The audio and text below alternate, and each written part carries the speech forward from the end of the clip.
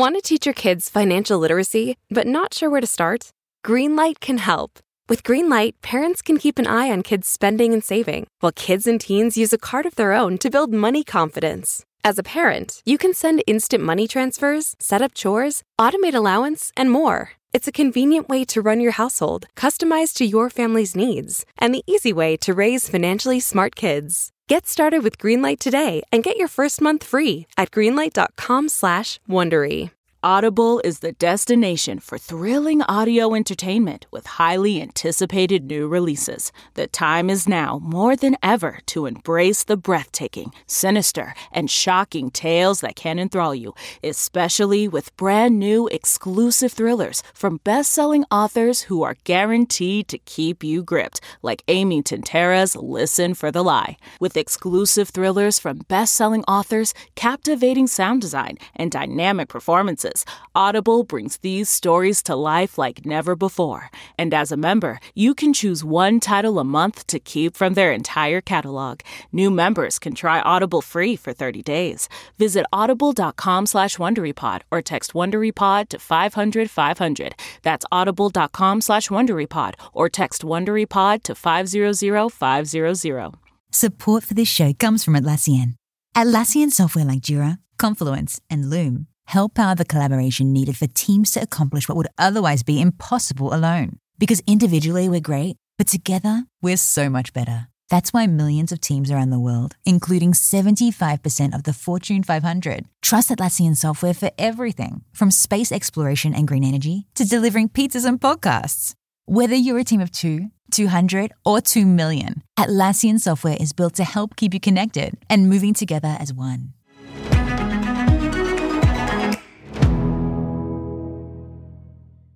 This episode of Travel Today with Peter Greenberg is brought to you by Audible.com, a leading provider of spoken audio information and entertainment.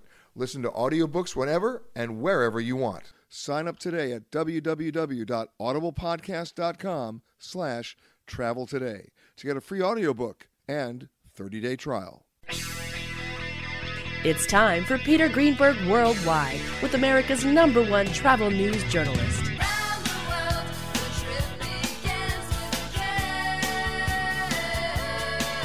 And now, the man who travels over 400,000 miles each year, your travel detective, Peter Greenberg. Hi, everybody. Peter Greenberg here, and welcome to the podcast that's done from a different location around the world every single week. One day Canada, the next day Thailand, then New York, London. You just never know. This week we come to you from Jensen Beach, Florida. We're about an hour outside of Palm Beach at the Hutchinson Shores Resort, which is actually the first new resort to be built on Hutchinson Island, which is a barrier island, in almost 2 decades. To give ourselves a sense of place is to see how what we're talking about in terms of size and space, not just place, but space that you're finding here in Jensen Beach along the coast. And joining me now, someone who knows a little bit about that because we're right in the middle of Martin County, is Deborah Drum. She's the Ecosystem Restoration and Management Division Manager. Oh, my God. It's a long title. I know. I got it, though. You did. How are you? I'm very well, thank you. I mean, when people see the Florida coast, you know, they're seeing the ocean, they're seeing the sand, but they don't know there's so much more than that. I mean, because you've got the lagoon here, too. We have the Indian River Lagoon, and we're really in a specially located place. Martin County is unique in that it has a lot of different habitat types. We're east of Lake Okeechobee. We have Indian River Lagoon. We're right on the Atlantic shores. We have 26% of our land in conservation area, which is... Not a lot of counties can say that. Not a lot of counties can say that. And you're protecting those. And we are. That's our job, is to really work on protecting the environmental resources of Martin County, including the land resources and the water resources. And we do restoration projects to help the community enjoy and know that we've got stewardship of those public lands. Let's talk about that, because you also have wetlands. We have a lot of wetlands in the area. In fact, Martin County is known for its wetland protections that we have here. We have some of the strongest wetland protections in the state of Florida. And what that means is we have a lot of green space, and we have a lot of protections of our water resources as a result. And we also have beautiful places to visit. How did you avoid all the development? Well, we have had a pretty active community and elected officials that over the years have been very protective, I guess understood really the resources that were worth protecting and making sure that there were regulations in place to keep those areas green. And how do you work with the resorts? Because the biggest problem that I have is that so many people will come to a resort and then never leave the resort, right? They have, then they have no sense of place. They just know they're on the beach and they've got a pina colada stuck up their nose and that's where they are. So how do you get them out of the resort and work with the resorts to let them know about the environment that's around them? That's a great point, and we really do like to reach out to the visitors that come to our resorts or to any areas along the coast. Florida, when you come to Florida, you really do think about going straight to the beach. We know that that's one of the big draws, and so it is our job to communicate and to let people know that there are so many other places and things to enjoy, especially in our county. We're very much a water-based community, and so paddleboarding and kayaking and getting people introduced to waterways that they may not think to go to. We do reach out to the resorts. Such as? Indian River Lagoon, the South Fork of the St. Lucie River. We're right here on the shores of the St. Lucie. And we just recently got a state paddling trail designation in our area, which we're very proud of. We worked hard to achieve that. A paddling trail? A paddling trail. There's a statewide paddling trail in Florida. Which means Florida. it's well marked. Not yet. Aha. We just got the designation. Okay. But yes, we are working towards having it well marked, but more having it well communicated, that there are ecotourism operators in the area. Getting resorts hooked up with ecotourism operators is a really key piece of how we get people connected with the environment outside the walls of the resort. And you can go horseback riding. You can go horseback. There's equestrian uses. We have many, many trails. Now, if they have horseback paddling, I want to know about that. Me too. That would be interesting. But the bottom line is you have trails, hiking, biking, paddling. That's right. Multi-use trails all throughout the county. Again, when you have 26% of your land mass in conservation, there's a lot of opportunities for hiking, biking, equestrian uses. What about rails to trails? Are you doing some of that stuff too? Not so much in this county and other areas of Florida, but there is an East Coast Greenway, and so there is a connection in large areas of the county, 10-mile spans where you can ride your bike from one part of the county to the other and go through a lot of really great restaurant areas in the process. Restaurant areas. Good places to eat. Yeah, what a coincidence. Unbelievable. What's the biggest surprise to you about the landmass and the wetlands that you're working with that people are really not expecting to see? I think that people would be surprised to know how much wildlife uses these areas, even though you're in Florida and a lot of it feels like it's developed, just how much wildlife really is present in our area. And that is as a result of having a lot of green spaces connected through communities. We see bald eagles, you can see manatees, bald eagles, bobcats, owls, all kinds of different wading birds all in one day in our community. As long as there's not a manatee condo association. Which maybe could possibly exist. We don't want that. And it's all accessible. Yes. And so my program has worked very hard to develop public access facilities, to try to develop areas where the public can access conservation land safely, have appropriate uses. A lot of those are hiking, equestrian, and biking opportunities. What's your website? www.martin.fl.us. Toto, I have a feeling we're not in Kansas anymore.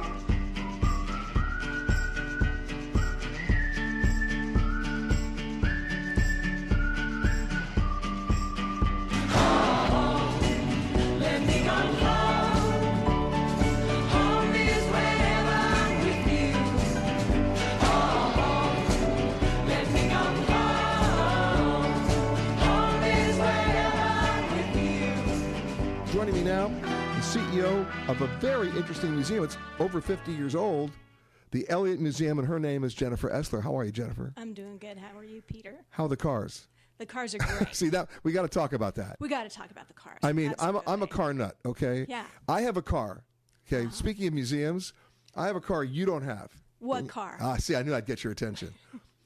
This is back in the 80s. I'm in the Philippines interviewing Ferdinand Marcos. I'm sitting in his office in Malacañang Palace, and I look out, and in the porte cochere, I see something parked there I've never seen before. And I said to the president, "Excuse me, Mr. President, but what is that?" He said, "Oh, you would want one?" I said, "Well, I'll buy one." So he had one made for me, and I bought it. And I knew it would never pass the EPA restrictions, so I never put an engine in it, because the engines there would never pass muster here. And I shipped it to America. And when it got here, U.S. Customs went nuts because they'd never seen it.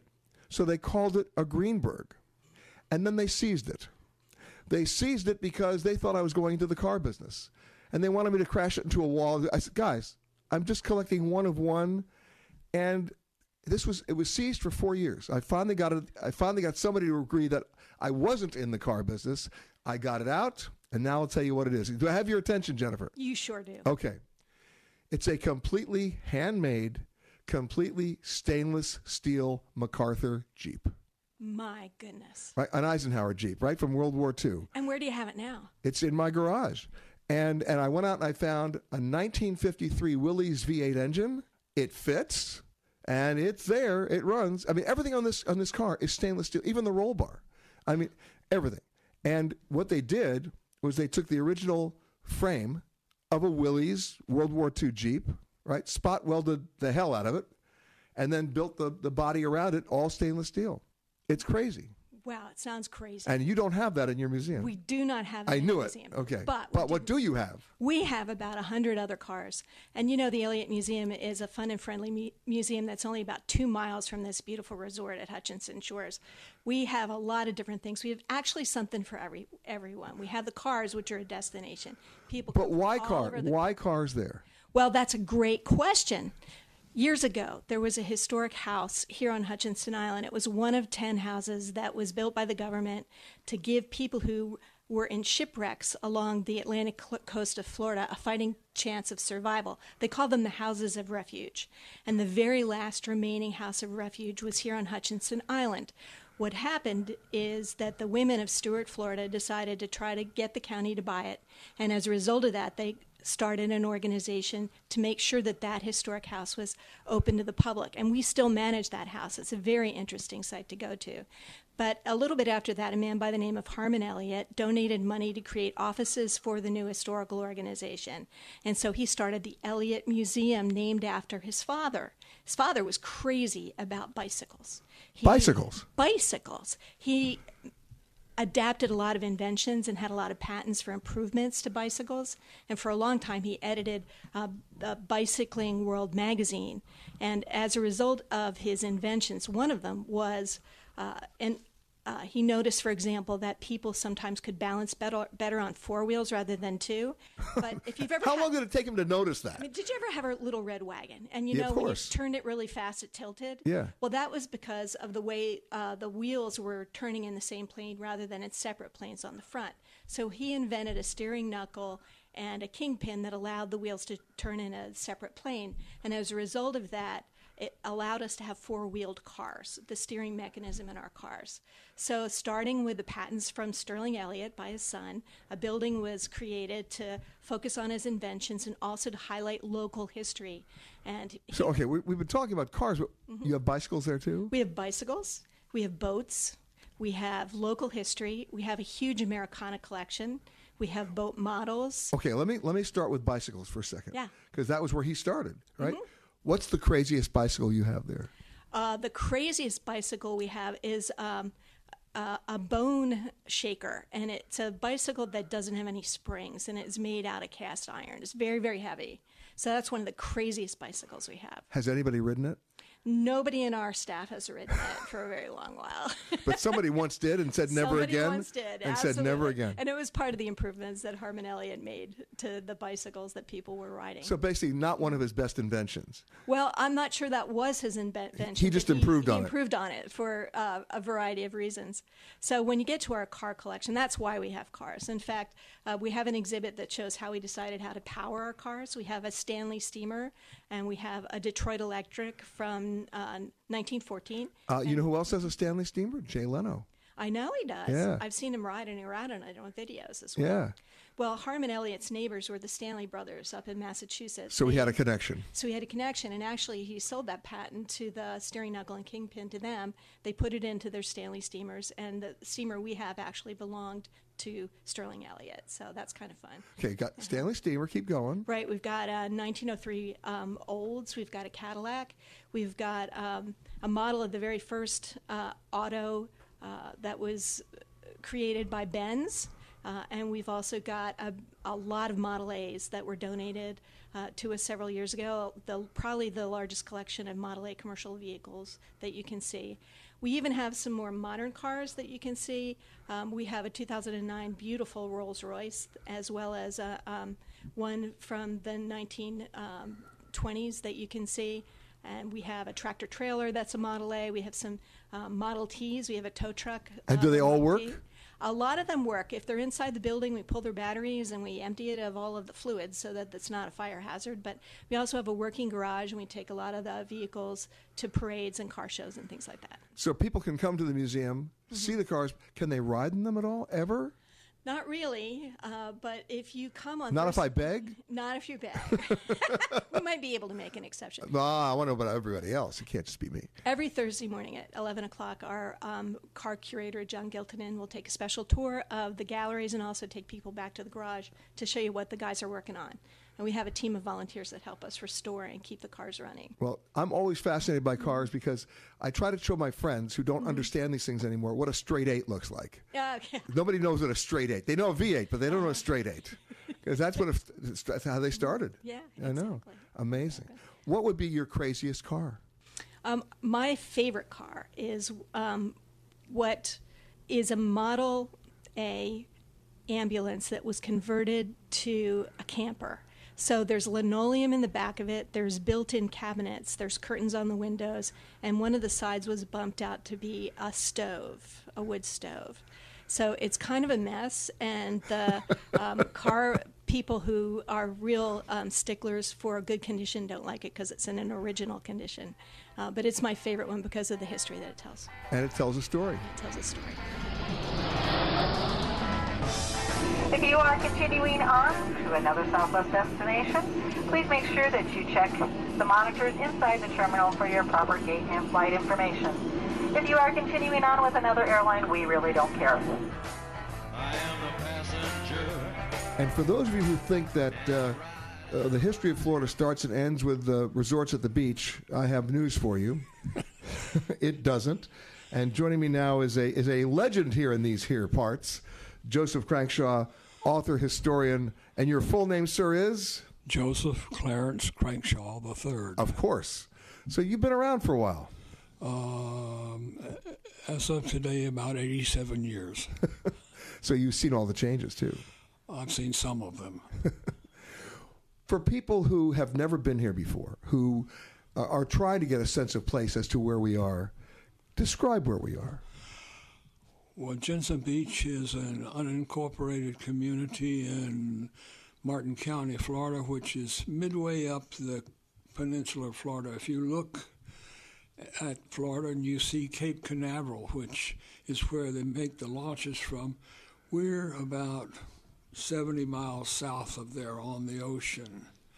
And this is one of the oldest places in the state of Florida. When the Spanish came to Florida to drive out the French, this is one of the places they came. Don Pedro Menendez de Aviles, who was the governor of Florida, was appointed to come to Florida and drive the Spanish out of the St. Augustine area, which he did, and in the process massacred most of the Spaniards that were there. No, I mean most of the French, I'm sorry. Yeah. And those that didn't get massacred fled south, and they came down this way, and they passed Cape Canaveral, and they were looking to find a place they could build a boat that they could get back to Europe. But Menendez pursued them, and when he found them, they thought that they were going to all be executed, but they weren't, because by now he had more Spaniards than there were French, and he didn't have to fear them. So he took them into control, and they came south, and he left them, and he went to Cuba to get supplies and bring back to keep them going. And the French and the Spanish mutinied, and they came on south, and they came down the coast, which was actually the hardest way to come, but they didn't know that. Of course not. And they got down here to the St. Lucie River, which is just to the very south of us now, where we are. And they couldn't get across the river. Menendez's officers had all the boats up above what is now Vero Beach, and they came south to find the mutineers, and when they did, they pointed out to the mutineers that only the officers had the boats and therefore could go out into the river, and that was about to be very important for them because the natives had gotten very upset and they were going to eradicate all these foreigners. And since the ratio of natives to colonists was about 100 to 1. Not good odds. No. They decided that they were all going to pledge loyalty to the king again, and that the Spaniards would all give their oath not to try to escape. And they were all loaded on boats and carried south to Jupiter Inlet, which is about, I guess, 20 miles from here. Right. And that's where Burt Reynolds, no, I'm kidding, no. No. Opened up the dinner theater and life continued. No, I'm kidding, No, hey, you know, that's almost the way people think about it.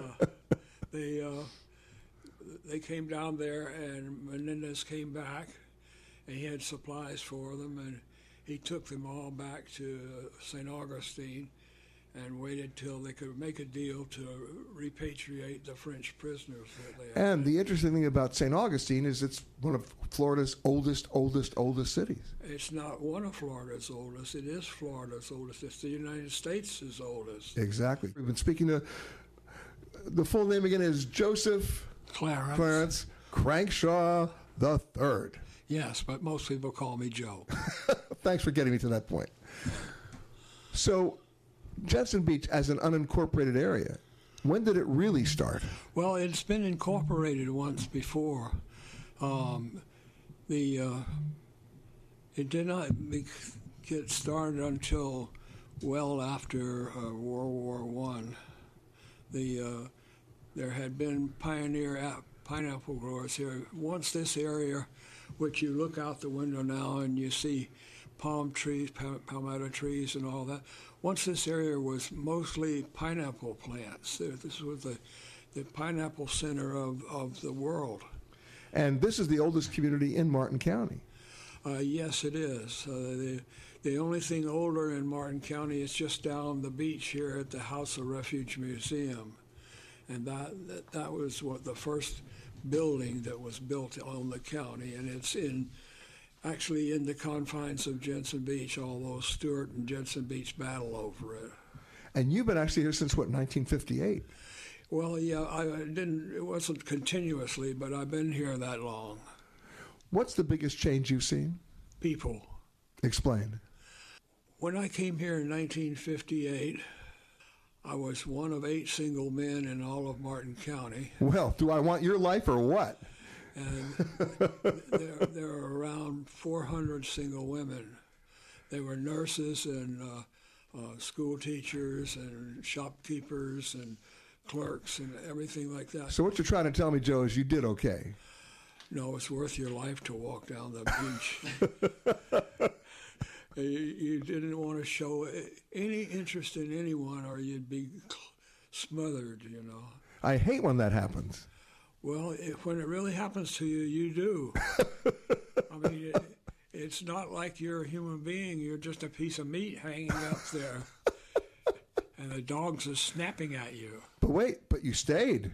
No, I didn't stay. I stayed here for about 4 years. All right, so for 4 years, the piece of meat reference notwithstanding, you had a good time. I had a busy time. I worked for the Stewart News, and we were a weekly paper, which our publisher said was the only daily in Florida that came out once a week. Yeah, because people are too busy smothering you. No, they were too busy trying to get away from me after they found out we were in the expose business. And the town began to grow, but not very fast. When I was here on a Wednesday afternoon, you could walk down the main street in Stewart or down the main street here in Jensen Beach and not meet a soul. So where were all of these people? Because there were about 25,000 people in Martin County. They were over here on the beach, or they were out fishing, they were out hunting. They were down in West Palm Beach where everybody went because that was the center of activity. The big deal was to go down there to the movie and then to the restaurant and then to come back up. And they would always go in huge groups for safety. When there's only 4 single guys, you need safety in numbers, and so we always made sure that there were at least 2 of us together, and there were. You mean you were going there to be protected from the women? Yeah. Hey, listen, too much of a good thing is too much, and so. But ladies and gentlemen, Joe Crankshaw lived to tell the story. Oh yeah, in fact, I married one of them. There we go. You buried the lead. Okay. Yeah, I don't know if that was the lead or not, but everybody, all the women knew that you were single, and they would invite you to dinner and to lunch. On Sunday, you would eat in about 2 different places, and they would ask you how you were going. So the bottom line here is your dance card was filled and you ate a lot. Yes, and but eventually the women got tired of that and they decided it was time for me to settle down. And so you did, with one of them. Yeah. Riding along in my automobile, my baby beside me at the wheel, cruising and playing the radio, with no particular place to go.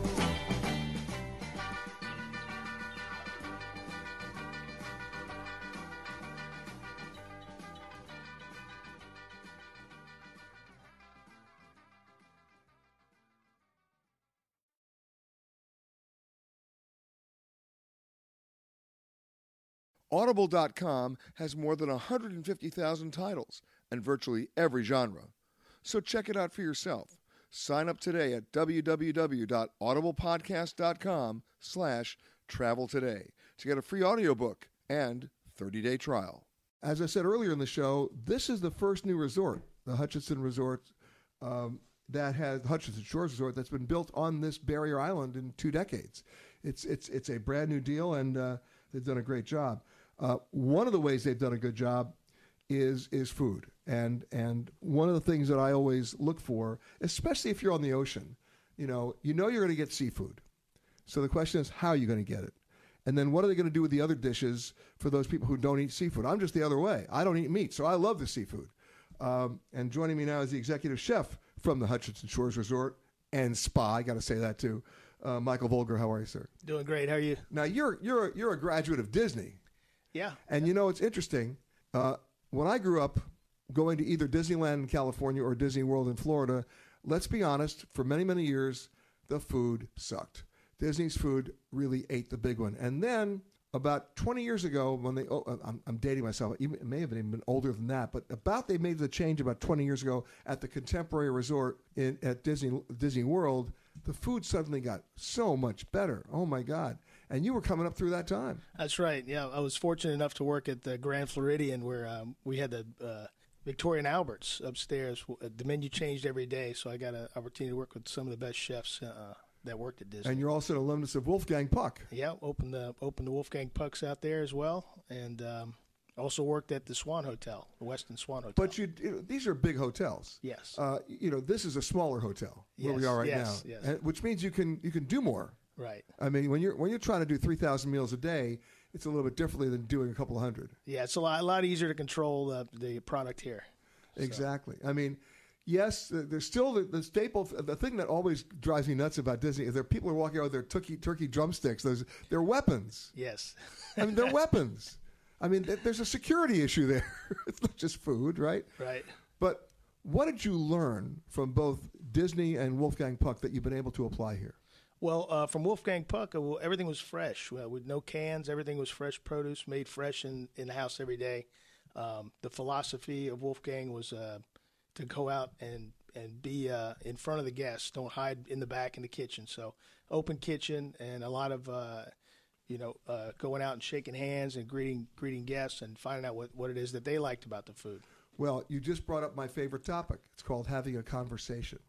We've lost that art in this country. It's one thing to be a superstar chef. It's one thing to be in the kitchen. But if you don't have a conversation with your guests, that's part of the hospitality operation, you're never going to know if you're doing anything right. That's right. You get a lot of good feedback, and especially around here, we got a lot of regular customers that come in quite often, and they let us know what they like about the food, what they're looking for, and also what they don't like. That's right. All right. So I always ask this of every chef, so you're no exception. Here it comes. Especially since this is a relatively new resort. I mean, right? You just opened. Right. So what's the one thing that you put on your menu, when you first started here, saying, man, people are going to love this, and it tanked totally? And then the second question is, what's the one thing you felt you were forced to put on the menu because no one's going to like this, and it went through the roof and people can't get enough of it? I think the one that I thought was going to go well that didn't go as well was the clam appetizer. I thought more people. Wait a second, hold on. What I ate at your restaurant last night? What did I order? You ordered clams. So I didn't think it was going to go over that well. Not only did I order clams, I ordered 2 of them. Linguine with clams. Yeah. So that sells well, but the appetizer I felt like it was really going to go off, and I think people in this area are more used to the mussel appetizer. Okay. So, we get some people that order the clams, linguine vongole, which you ordered, but the appetizer not as much as I thought. All right. And what's the one item you figured this is going to eat it, and it went through the roof? Well, we put a short rib grilled cheese on the lunch menu, and I made a Carolina barbecue sauce, and I thought we will sell a few of these, and I cannot keep up with the short rib. It's amazing. I'm cooking 2-3 cases. It sounds like a bad country western song. I can't keep up with the short rib. Yeah. Yeah. So it's really sold. It's really taken off. So now the one thing you had last night that I have to tell is I ordered it as a side dish. It's the risotto with the corn. Right. So we do a roasted corn risotto with the sweet shrimp, and we serve that with our pan-seared scallops. Now, where does the chef like to eat in Jensen Beach? There's a couple restaurants in Stewart. As far as Jensen Beach, it's kind of limited. But Stewart's not that far away. Yeah, no, it's a couple minutes away. So the District Table is a nice restaurant. And what do you order there? I usually get the fried chicken. They got a great fried chicken and a biscuit, and it's really good. They got a great burger. The Gafford downtown, they got excellent food down there as well. If it's a Gaffer, it's got to be seafood. Yeah, the Gafford, and they do a great tuna poke appetizer. I go there and get that. What makes a great tuna poke? I think it's got to be the right blend of sauce for that ponzu that you're putting, and the combination. So, for our poke, we combine it with an avocado salsa, and the two match very well together. And Does it have a little bit of a kick to it? Little kick, little spice in there, and fresh lime juice and rice wine vinegar, soy sauce. I'm one of those guys who suddenly discovered the fact that most restaurants aren't really using real wasabi. Yeah, they use a powder. It's more of a mustard powder. Yeah. But you can get it. You can get it. It's a root, and it's pretty expensive. Hard to find. Not really grown locally in the States. Well, when I think Florida, I'm not thinking wasabi. Right. Yeah. Right. But you can get it. You can get it. Yeah, absolutely. Got some great specialty purveyors here that can get you anything you want. So. Well, that's the cool thing about living in this era right now. You can source everything. Absolutely. And you're working with local producers too? Yes, I am. Yeah, there's a couple local produce companies here. For the tomatoes? Tomatoes, heirloom tomatoes, a lot of my baby vegetables, fresh herbs, that kind of stuff. What about the adult vegetables? Well, it's like baby leeks. Whatever happened to the adult leeks? Yeah. Just thought I'd mention that.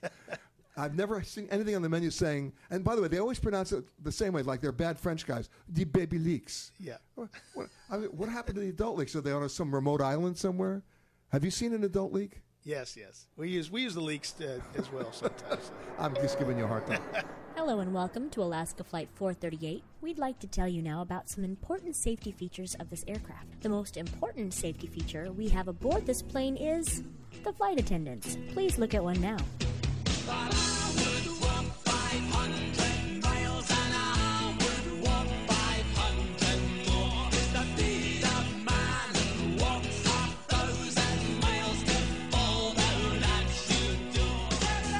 Joining me now, the Executive Director of the Florida Oceanographic Society. I just love that title, Oceanographic Society. Mark Perry, how are you, sir? Yeah, good there. Thank you, Peter. Yeah, you got it. Now, people, I'm probably a member of so many different societies. I often do it just because it sounds cool, because I get their magazines or I get their newsletters. But more importantly than that, I want to be able to participate. I want to be able to come to a location and get up close and personal, if you will. Right. And you guys can do that. Right, Peter. We right here on Hutchinson Island have a coastal center that has regional aquariums and nature trails, touch tanks, and we have a lot of different activities where volunteers can get actually hands-on experience at either restoration of habitats like seagrass and oyster reefs and different kind of things like that. So, you mentioned touch tanks. I remember when they opened up the Monterey Bay Aquarium, it was like cutting edge because you could actually go there and touch fish. That's right.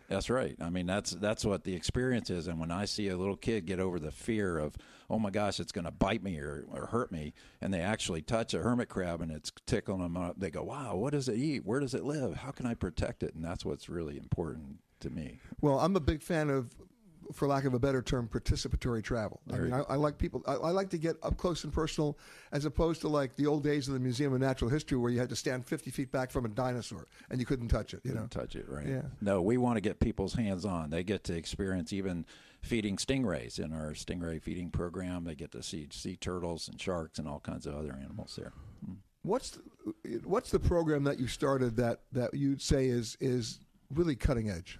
Well, I think it's the restoration of habitats that are here in our community. Right inside the barrier island, we have these the incredible. And we're on a barrier island now. That's correct. We're sitting right between the Atlantic Ocean on one side and the Indian River Lagoon on the other. And I have to tell everybody, I live on a barrier island in New York, so I understand how fragile it is. And if you don't protect it, you not only lose the island, but the other communities suffer greatly, because there's a reason why it's called a barrier island. It's protecting. So we one of the interesting programs is we take beach walks. We take people on beach walks, talk about the dune plants, the different things that live along the beach face, the sea turtle nesting that goes on here, which is incredible. But then we also collect fragments of the seagrass. The sea turtle nesting, when is that really happening? That's in the summer months. So a lot of people aren't here during the summer months. Which is exactly when you want to July. come. I'm a huge fan of what people otherwise known as the off-season.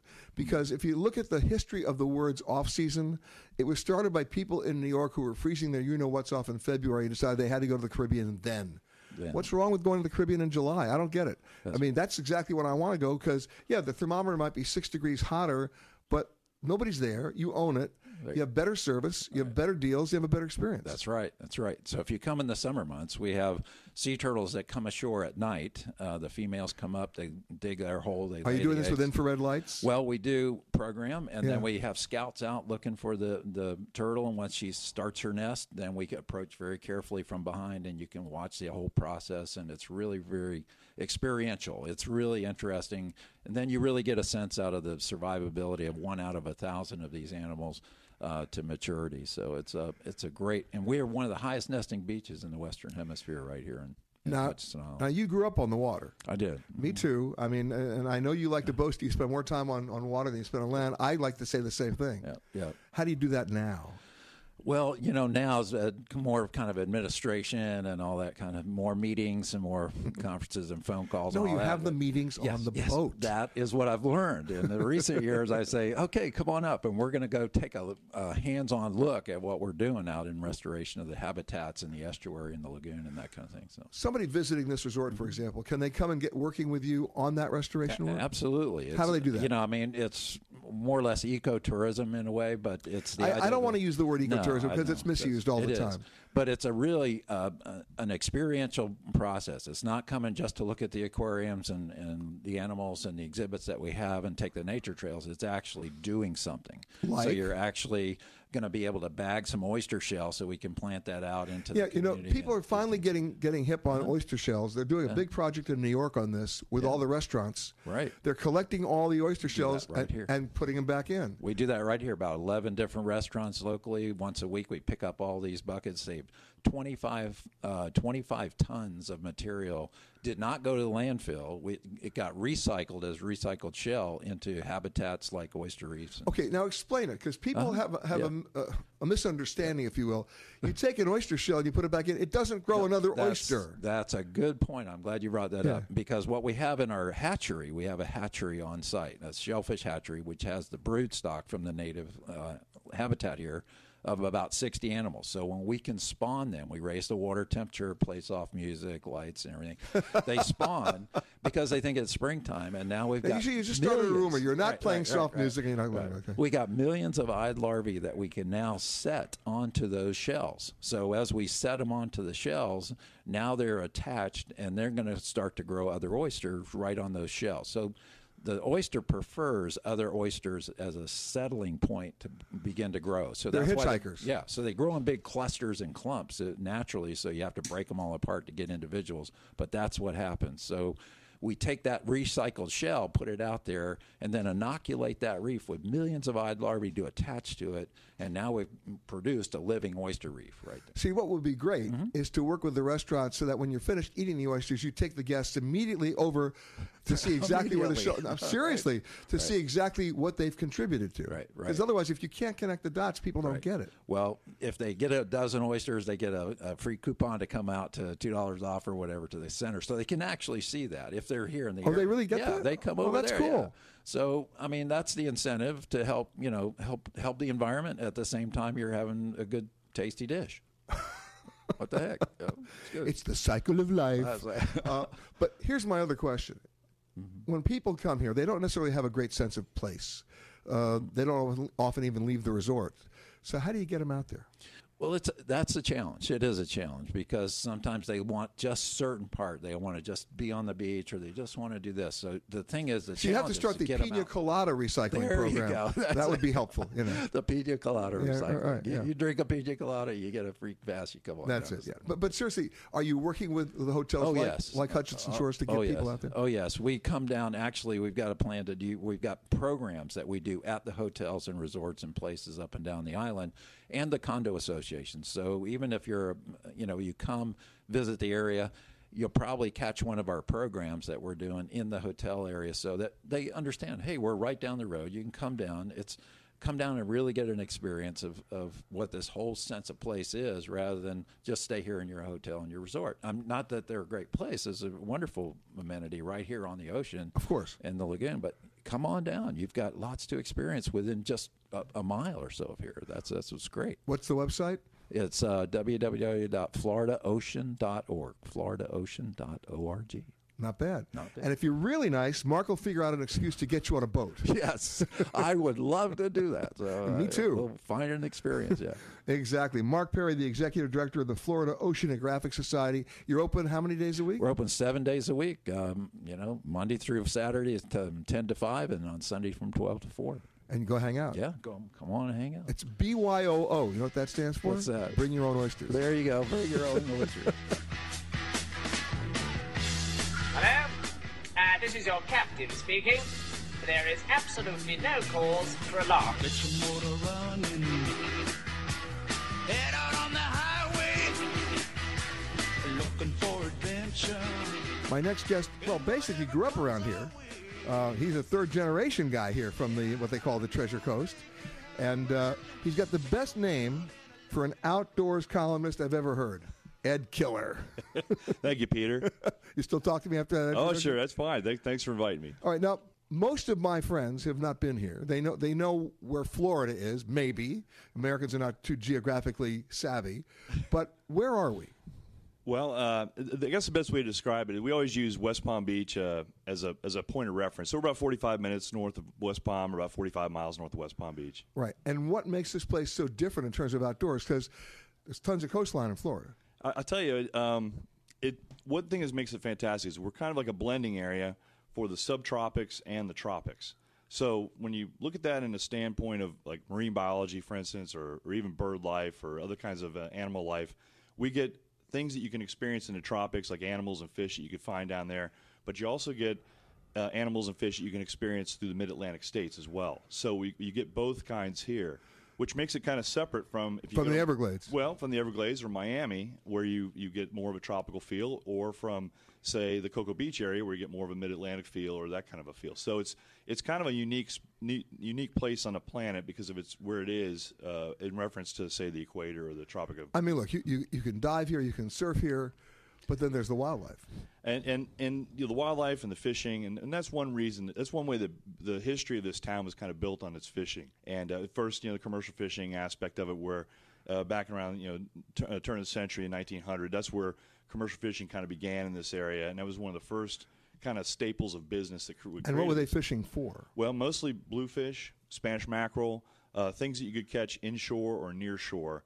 Other types of fish would be like mullet and stuff like that, and those were things that you could ice down or salt down really easily. Put them on rail cars as the railroad extended through this area. In the old days when there was a railroad through this area, and there still is, but it's a kind of taken on a little bit of a different feel over the years. But certainly that's how this area was sort of the first pioneers here, and then agriculture was something that followed real quick, quickly after that. We're talking to Ed Keller, the outdoors columnist for Treasure Coast Newspapers and the USA Today Network. Ed, you're a surfer? I grew up surfing right here. I can see where I grew up surfing. My first surfing experiences were within sight of where we are right now. And how was the break?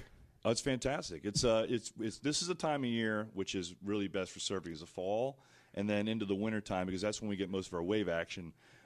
You get any of the storms, like the tropical storms that move up the coast, the ones that don't hit us directly, as they pass by. Usually if they're about 1,000 miles out, like once they get up there around the Hatteras area, we get a wave break that comes in that is not blocked by the islands of the Bahamas. So anything east of the Bahamas, we don't get that wave action. Anything north of that, we do get the wave action. So that's what makes September, October, November into January, February probably the best time to surf in this area. So you get a surprisingly nice break here. So it could be 6-7 foot on a regular basis. You get probably 2 or 3 days a week where you can experience 6 or 7 foot is good. It's good. That's a good wave. It's a nice, pretty wave. And then when the winds shift to be from onshore or from actually offshore, that's when the wave cleans up really nicely. The onshore winds, it kind of messes the wave up, but offshore is when it really makes it nice. All right, so here's my stupid question. So when I was surfing on the East Coast, and that's up in New York, not known necessarily for great surfing, but we do get some surf out there off the coast of Long Island. You get creamed by the wave, you stay down for 15 seconds, you come up. You try that in the North Shore of Hawaii, you don't come up. That's right. Yeah. What about here? Here it's not that bad. Here you got nice sandy shores. You've got reef lines that run parallel to the beach that create some of that break. So it just depends on. It's very spot specific when it comes to that. So there's certain places like that you don't have to worry about it. So it's a good place to learn. Oh, it's a fantastic place to learn. Yeah, it's excellent. Because you're not going to get killed. Right. And then you usually have a little bit of going on during the summer. That's when usually most of your kids will learn how to. But it's calmer in the summer. It's very calm, but that's when you can work on those as a 6, 7, 8-year-old kid. That's when you can work on those board moves and getting up on the board, and because you're smaller, lighter, a smaller wave can move you. A guy my size these days. Well, this is radio, but you're a big guy. I can't get in the water anymore. There's almost no wave around here that can. What move about me, stand-up paddleboarding? Oh, that thing. That you get up on. Well, yes, but that's taken off. I mean, talking about an activity that's really taken off in this area. Last 4 or 5 years, we actually have like guys in this area now that are actually fully supporting themselves by shaping boards, making paddle boards for stand-up paddleboarding, and it's such a huge activity. We got guys that have done things like taking expeditions around all the waters in Florida. We've got guys around here that are, like I said, making their own boards. So it's really kind of an activity that's really gone big. And then, of course, we've got fishing from paddle boards, which has really become the big craze lately. Okay, I have a stupid question. What do you do with the fish once you catch it? Well, there's a couple things. Some guys have stringers. Some guys have a cooler on board where they put the fish in there. So that's what they're doing with them. I go back to the old Hemingway book, The Old Man on the Sea. You catch the fish, now you got the bigger problem. Well, you do, and there's certainly plenty of sharks in the water here. So I've been talking to Ed Keller, the outdoors columnist for Treasure Coast Newspapers and the USA Today Network, all about fishing from a stand-up paddleboard here in Jensen Beach. What have you caught? What have I caught? Yeah. From a stand-up paddleboard? Yeah. Well, I've caught snook, redfish, trout, a lot of things you can catch right here in the Indian River Lagoon, which that's one thing that makes this area special also, Peter, is the fact that you've got the Indian River Lagoon right next to the Atlantic Ocean, literally separated by a barrier island that we're on right now. And the lagoon itself is 156 miles long. It stretches from about Jupiter all the way up to New Smyrna Beach. That's huge. So it goes through this whole area. But again, because of its position on the planet, it's a nursery habitat for millions of fish and thousands of other kinds of organisms. And so we have a really well-supported game fish population here in the lagoon. It averages about 4 feet in depth, the whole lagoon itself. So it's not a very deep. So you're not going water. deep sea fishing. You're just fishing in the lagoon. Right here. I mean, that's one reason why it lends itself to things like kayak fishing, stand-up paddleboard fishing, fishing with what we call technical poling skiffs. It's flats boats that can float in like 12 inches of water. Very shallow draft. Yeah. So it offers a sight casting opportunity, which is very exciting. That's one reason why stand-up paddleboard fishing is so popular, is because of where you're standing on the board rather than kayak fishing where you're sitting down. You can actually see it. Yeah, you can see it. You're 6 feet above the water or 5 feet above the water. You can see where the fish are, so you can make a nice cast before you spook the fish, and that way you can get a bite. It's a very exciting way to fish. And sail fishing? Well, this area is called the Sailfish Capital of the World, and we just completed a tournament called the Pelican Yacht Club's Invitational Billfish Tournament. It was the 38th year they had it. They just wrapped it up on Saturday, fishing right out front of here, right in front of Hutchinson Shores resort here. And though a group of 25 boats caught and released 373 sailfish in 4 days. Do they tag them too, or no? Well, they don't tag these, but what they'll do is, they basically are keeping scores based on how many you catch in a day. So the top boat had like 30 fish, which was really a tremendous experience for fishing for that kind of a fish. Sailfish is a very large fish. It swims extremely fast. It's, again, a situation where most of these fish were hooked with the angler seeing the fish come in on the bait. So that's one thing that makes it very exciting. The fishing we do here is mostly what they call dead bait trolling. So the boats are... I've had dates like that. Sorry. Well, sorry. No. Well, anyway, but you've got a large boat, and you're fishing fairly rough seas usually when the sailfish action here is at its best.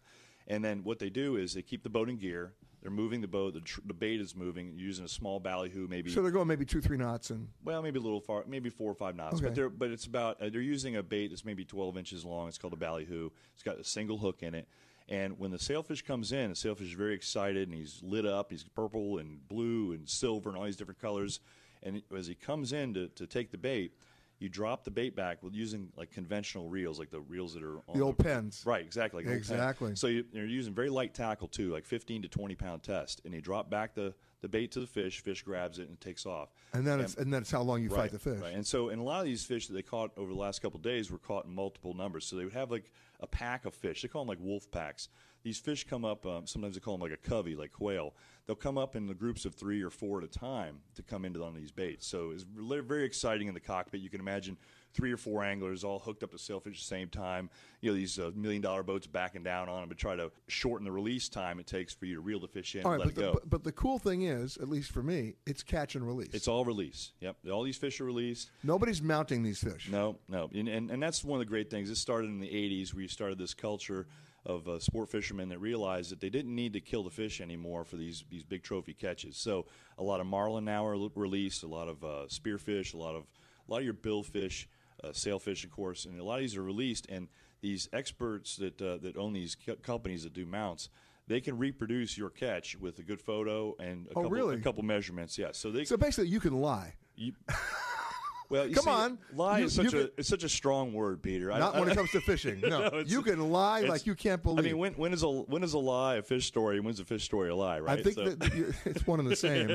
It's not an oxymoron, right? No, it's the real. It's redundant. It's a synonym, right? It really is. Right. So basically, I can come down here to Jensen Beach, just go to one of these operations and say, tell me that I caught this, make the right, and mount it, and I got it. He's not going to ask any questions. Let me just tell you that, especially if your check clears. So, right, don't fish, don't tell. Right.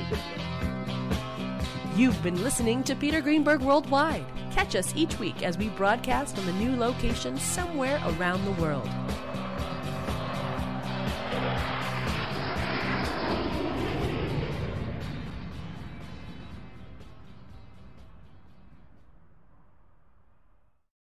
Hi, this is Jill Schlesinger, CBS News business analyst, certified financial planner, and host of the Money Watch podcast. This is the show where your money is not scary. It is a show that's all about you. It's your questions that make it possible for me to provide unconventional and entertaining insights on your money, and maybe more importantly, on your life. Follow Money Watch wherever you get your podcasts. You can listen ad-free on the Amazon Music or Wondery app. It was the biggest scandal in pop music. The stars of Milli Vanilli, the Grammy-winning multi-platinum R&B phenomenon, were exposed as frauds. But none of this was their idea. So whose idea was it? Enter German music producer Frank Farian. He saw the success of acts like Michael Jackson and Prince, and he wanted in, no matter the cost. So he devised the perfect pop heist. Two once-in-a-lifetime talents who were charismatic, full of sex appeal, and phenomenal dancers. The only problem? They couldn't sing. But Frank knew just how to fix that. Wondery's new podcast, Blame It on the Fame, dives into one of pop music's greatest controversies and takes a never-before-heard look at the exploitation of two young Black artists. Milli Vanilli set the world on fire, but when the truth came out, Rob and Fab were the only ones who got burned. Looking back now, it's hard not to wonder, why did everyone blame them and not the man pulling the strings? Follow Blame It on the Fame, Milli Vanilli, on the Wondery app or wherever you get your podcasts. You can binge all episodes of Blame It on the Fame early and ad-free right now by joining Wondery Plus. Always on the go? Now you can take CBS Mornings with you. Wake up to your daily dose of news and interviews with today's leading figures in politics, business, and entertainment in the CBS Mornings On the Go podcast. Available every weekday wherever you get your podcasts.